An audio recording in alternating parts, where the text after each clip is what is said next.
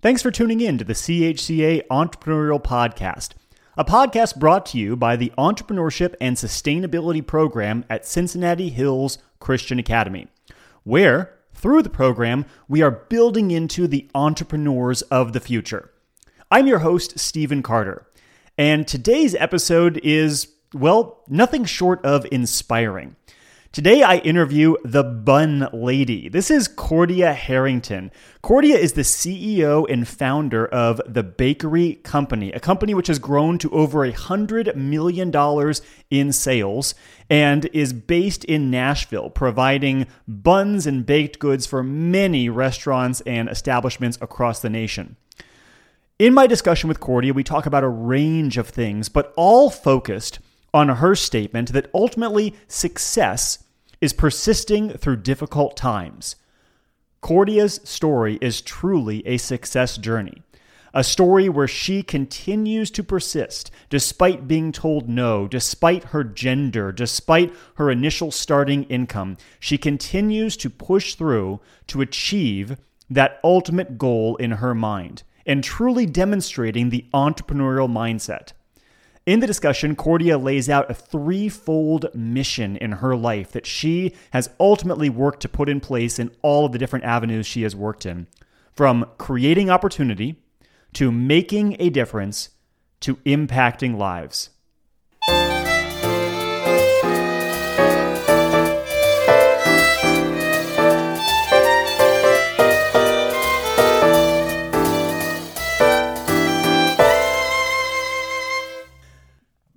Joining me today is Cordia Harrington. Cordia is the founder and CEO of The Bakery Company, also known as the Bun Lady. Cordia, thanks so much for joining me. So happy to be here, Stephen. Good to see you. Cordia, you have just such an inspiring story that I really want to dive right into it. And I want to play off of a line, a quote of yours, where you say that success is persisting through difficult times. Could you just tell us a little bit about your journey as an entrepreneur and how your current success was due to your level of persistence throughout that journey? Oh boy, that's a loaded question. It's a loaded question, I know, but maybe step by step. Okay, I think I'm going to start at the end and work backwards. Today, I'm the CEO and founder of The Bakery Companies. Primarily, our finest and most fabulous customers, McDonald's. But we have about 1,400 other customers that you would know all their names as well. We have 8 facilities and bake about 12 million pieces a day.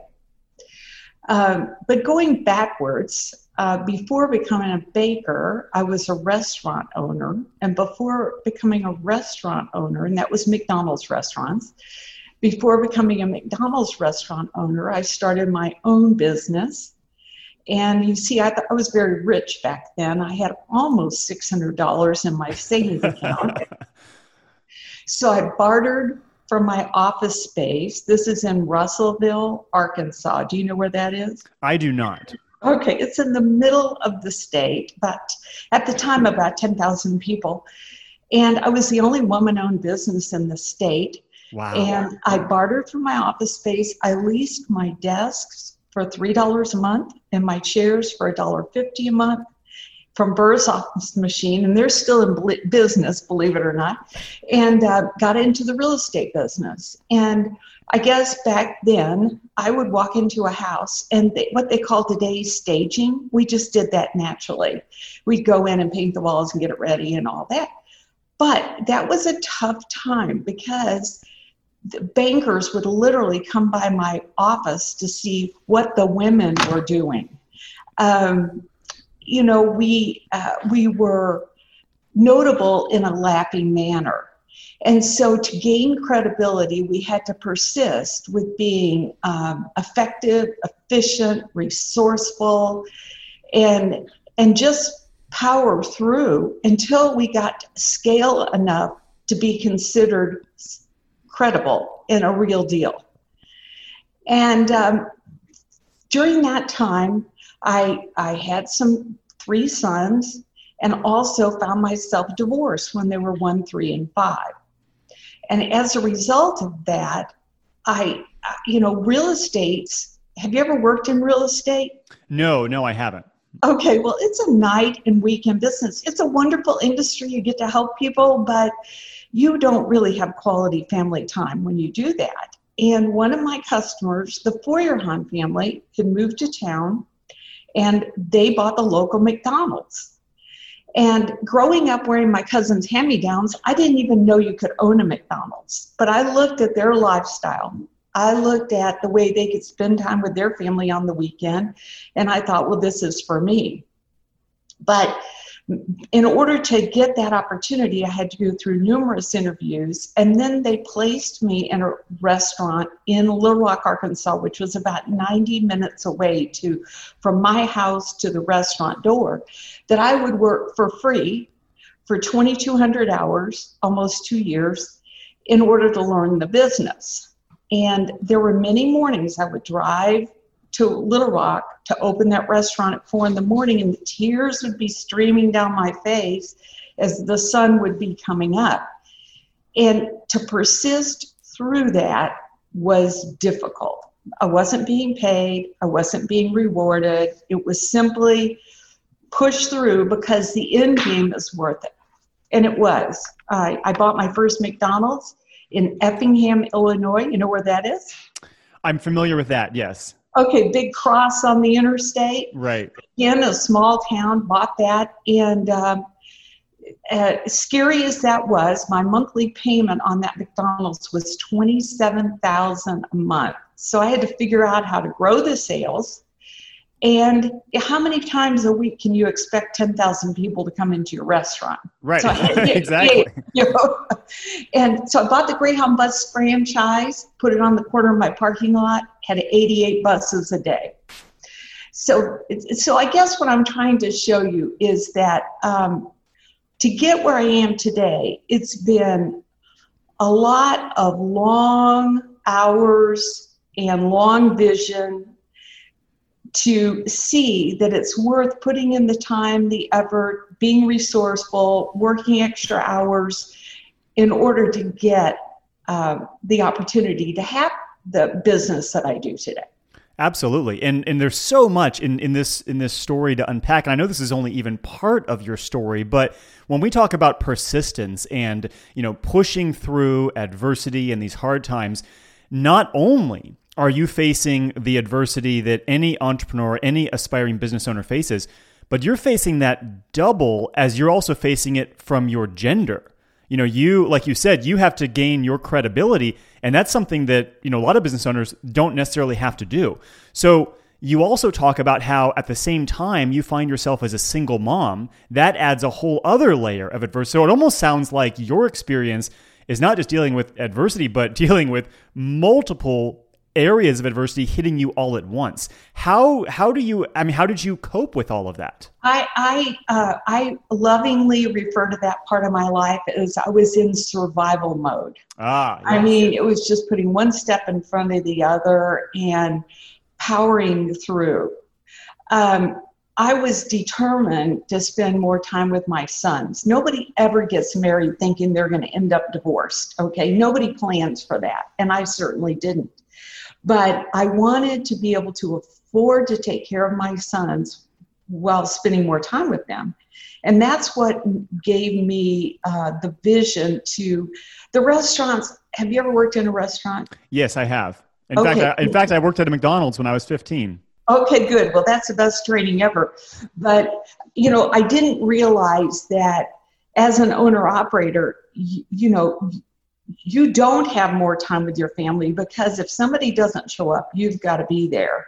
And when you've got 200 employees, average age 16 and a half, and prom comes around and life happens, you're constantly at the restaurant. So when I learned about supply chain, international supply chain for McDonald's, I got very excited because I would visit these bakeries and meet these talented, well-paid professional people running these highly automated equipment.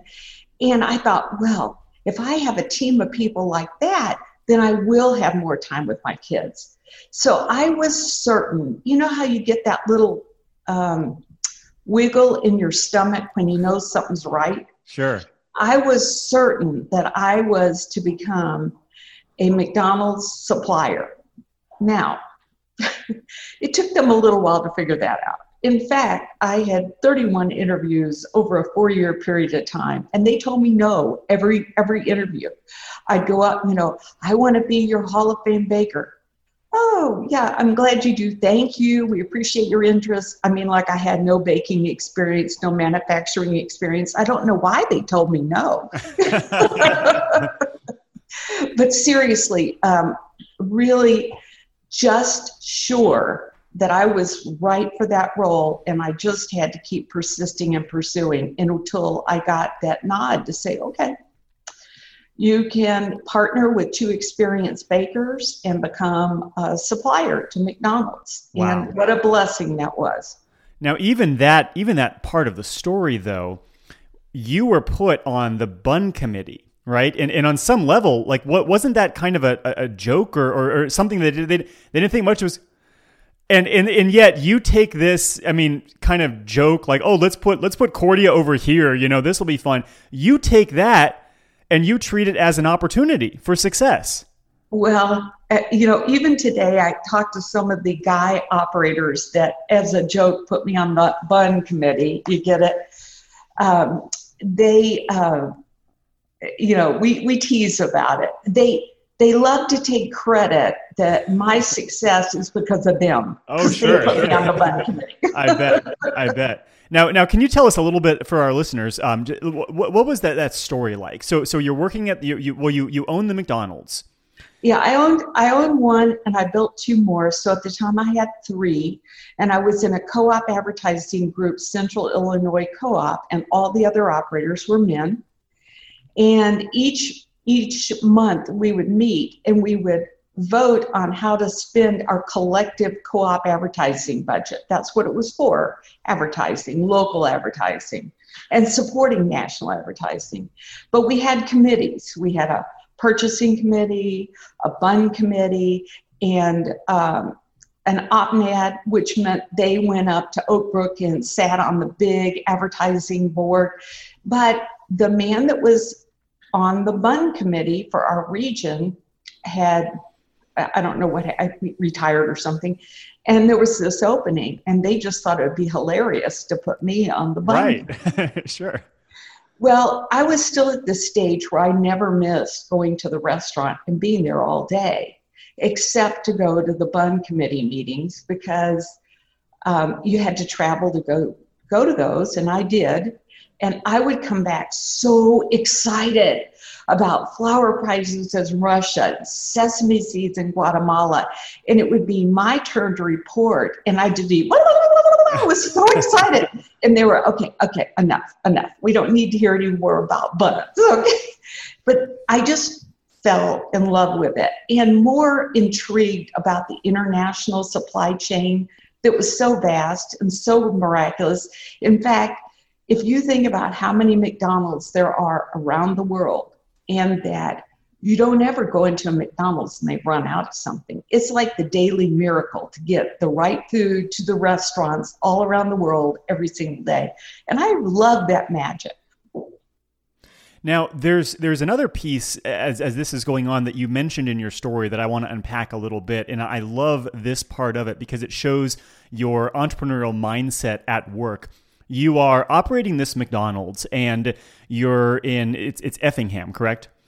You're in Effingham, and you have a certain set business that's been coming in, but you're thinking, how do we increase sales? How do we get more customers? And there's a limited number of customers. You're a business where you have the people who live there, and that's pretty much it. But you decide you are going to broaden that customer base. You are going to go outside the box and take an innovative approach. And this involves a CB radio. It involves some truckers on the interstate. Tell us a little bit about that story. Well, this is by far, I mean, you're testing my age here, but this is before we all had cell phones. And in those years, and I want to say it was the mid-90s, I would get on the CB radio and go, "Hey, good buddy, stop at McDonald's, bring your bus in, and I'll give you a free meal." And I started Effingham is between St. Louis and Chicago on I-57 and 70. So we had a lot of traffic going up and down the interstate, and the only way to communicate with them was on CB radio. So I tried to lure in truck drivers and buses and all of that, and they would pull that big bus in, and we'd hurry up and get those people fed and get them back on the bus and back on the interstate. Well, that led to the idea of buying the Greyhound bus franchise and building a little bitty office on the corner of my parking lot, rearranging the parking so it was easier for the buses to get in and out. And by doing that, I guaranteed I had 88 buses a day. A single day. And our sales soared because they'd all run off the bus, get their little sack, get back on the bus, and going down the interstate. And we were efficient and fast at serving them, all hands on deck, and they were in and out and gone down the road. And it really helped make a difference in me being able to make that enormous monthly payment. So what happens to all these other McDonald's owners, these other franchise owners who are looking at you and they're saying, now, wait a minute, she went from X number of dollars in sales to this over this short period of time. And all of a sudden, I mean, you probably became kind of a goal setter in many ways for all of these other owners. What was that like? McDonald's was really fun because they in addition to the buses, we did a really good job of taking care of our associates. I always felt like if I took good care of them, they'd take good care of our customers. So we just raised our pay $1 an hour, which back then it was a lot of money, but it wasn't a lot of money, if you know what I mean. But it lowered our turnover down to very minimal. And once your turnover is down and your employees know your guests, call them by name, know what they're going to order, then it creates trust and your sales grow. And so McDonald's gave us numerous awards, which we really appreciated, but they also put me on the road, and I would go to different markets and share what we were doing and try to help my fellow operators grow their sales and grow their trust and take care of their employees.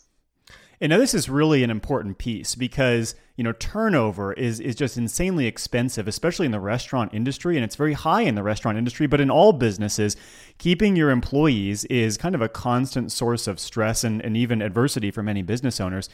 And you mentioned raising their pay, which is important, but there's obviously so much more to that than just pay. Can you tell us a little bit about how you have gone out of the way to ensure employee satisfaction in your businesses? Well, I think it is a mystery because I don't think you can ever do enough. I haven't ever done enough. I'm certainly not there, so I'm not trying to speak to you as an expert. But my mission in the businesses that I had are three things: create opportunity, make a difference, and impact lives. That doesn't say anything about making money, making buns, making hamburgers. I feel like that we're all in the people business, no matter what business we're in. And if we can create opportunities for our employees to have chances to grow in their career or get education, I've been big on giving scholarships, giving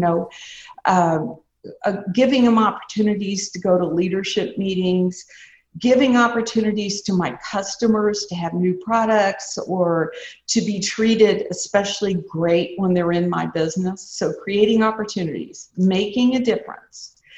If I can do one thing to help make a positive difference in that associate's life, then I feel good about that. And that could be little things like remembering their birthday with a birthday card, giving them a turkey at Thanksgiving, or writing them a note when they get a promotion, making a call, or it can be as big as assisting with their tuition money for them to increase their education, or paying for them to go to a Dale Carnegie course, or helping them buy a wardrobe that'll be appropriate when they're in front of the customers. There's all kinds of little and big things we can do, but we're making a difference is dealing with one person at a time and trying to help them be the best that they can be, the best that God made them to be. And that brings a lot of pleasure to me as well. So create opportunities, make a difference in impacting lives. And I think that we have a chance to impact lives every day, but I've especially enjoyed having the business as a tool to do that. About a year and a half ago, I brought in a partner, and because they were willing to put a lot of money into helping our growth, and I was able to take some cash off the table. And I was able to share and give $15 million to my employees and associates that have been with me along the way. And that's sort of a big example. While they enjoyed getting a windfall, I think what they really enjoyed is the little things, the turkey at Thanksgiving and the birthday card and me knowing their kids' names and really have an interest in their life. And it's a remarkable journey when you think that we started this conversation with you piecing together $600 to get an office space, and now we're talking about being able to give back $15 million to your employees to help make a difference in their lives. That's the success journey. And yet, like you said, it's about persistence. There's so many aspects of persisting through. And I would venture to guess that if we went back to the Cordia, putting that $600 into that office space, you probably would not even be able to fathom the journey that this would take you. How have you... No, but I still feel like that person that only had the $600. You know? I'm still counting paper clips in the storage room to make sure we don't carry too many, you know? Sure. But there's so many points along this way where you could have said, like, that's it, I've arrived. When you owned a McDonald's, like, that's it, I've accomplished this, and yet you continue to persist and to push, and a lot of that seems to be a growth mindset of yours. How has that desire for growth really shaped your journey? Well, I think the journey is continuous improvement. The challenge of being a little better, being a little smarter, taking a little risk, making a bigger impact. I think continuous improvement is a lifelong journey. And if we're on that journey, you've got to keep pushing forward. You just never can settle for status quo. I love that. That's so true. In Cordia, many of our listeners are high school students or younger people in college age and just beginning these journeys. Many of them probably in a similar situation to what you were in back there. And so this message of continuous improvement, I think, will definitely ring true to them. I'm curious, given that demographic of listener, is there any particular advice you would share to our younger listeners about persisting in today's world? Sure. I believe that we have a really good compass within ourselves, that we know what's right and wrong. We know what we really deeply desire to do.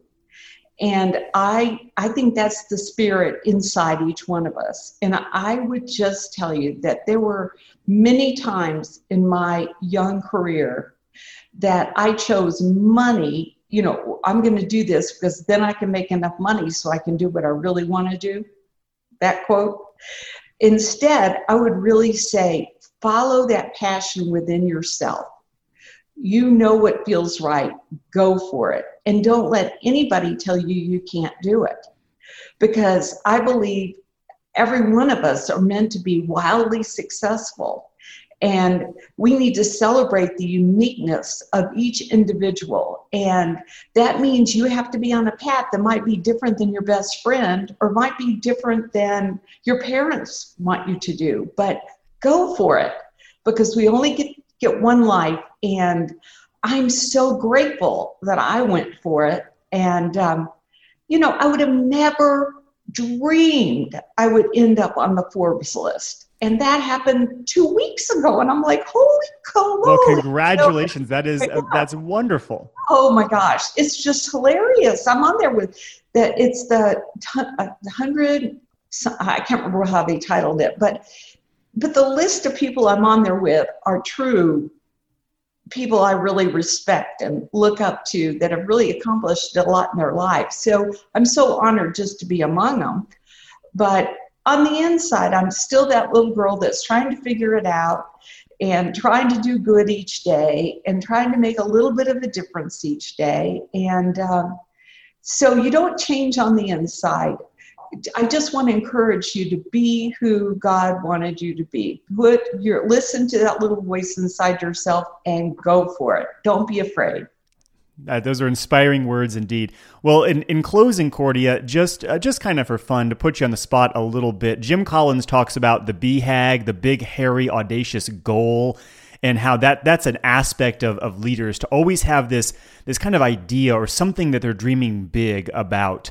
So what would you say is that big, hairy, audacious goal for the Bun Company or for you individually that you're thinking is the next step or the next kind of goal in your future? Yeah, so I have a big, hairy, audacious goal. And I get into trouble when I talk about it publicly because it's so big, hairy, and audacious. So I better not go there. That's for the business. I think for me, my big, hairy, audacious goal personally is some kind of real big give back. And it will have something to do with first-time college students. I was first in my family to go to college and graduate. It will have something to do with travel. I took my first airplane flight when I was a college student to be an exchange student to Japan, first time ever on an airplane going to Japan. So I'm working on something that will be a big, hairy, audacious goal, but it'll be in the terms of a give back. Well, that's phenomenal. Cordia, thank you for your time. It's been a pleasure talking to you, and I know that you'll inspire our audience and really move them on to great things. So thank you again. Congratulations on your hard work, and I'm proud of you for inspiring the students every day. So thank you so much. Have a blessed holiday. That concludes this episode of the CHCA Entrepreneurial Podcast. If you're new to this podcast or haven't heard of CHCA before, hop onto our website, chca-oh.org, to learn more about the Entrepreneurship Program. We are essentially building into the entrepreneurs of the future through our venues and programs and opportunities, including the Leaning Eagle Coffee Bar, CHCA Eagle Farms, the Teaching Kitchen, and more. And through these experiences, we're giving students hands-on, innovative opportunities to engage in the entrepreneurial mindset. With that said, if you enjoyed this podcast, please leave a favorable review. And if you're a business or individual who wishes to sponsor the podcast, reach us through our website, through the school's website, chca-oh.org, for more information.